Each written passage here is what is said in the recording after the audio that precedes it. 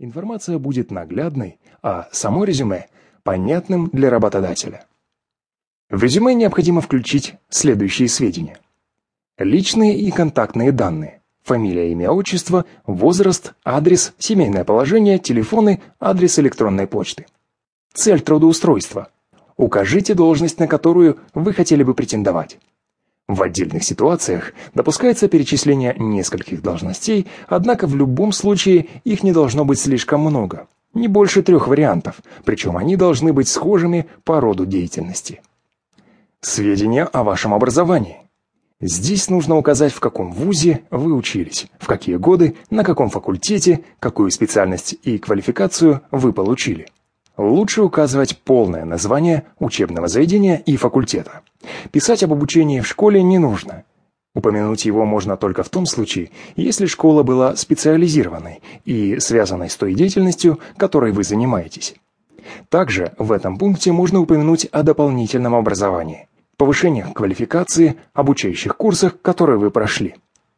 Ваш опыт.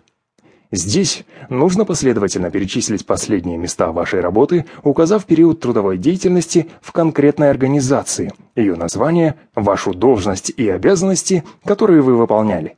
Перечислению должностных обязанностей стоит уделить особое внимание.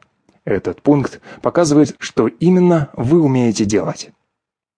Наконец, завершить резюме можно дополнительной информацией, указав, владеете ли вы иностранными языками, если да, то какими, имеете ли вы навыки работы на ПК, насколько серьезные, умеете ли работать со специализированными программами, принимали ли участие в разработке проектов, имеющих отношение к вашей деятельности, имеете ли некие личные достижения, которые могут оказаться интересными для работодателя и тому подобное. Дополнительно в резюме можно включить сведения о рекомендателях. Если на предыдущем месте работы руководство готово предоставить вам положительную характеристику, об этом моменте стоит упомянуть.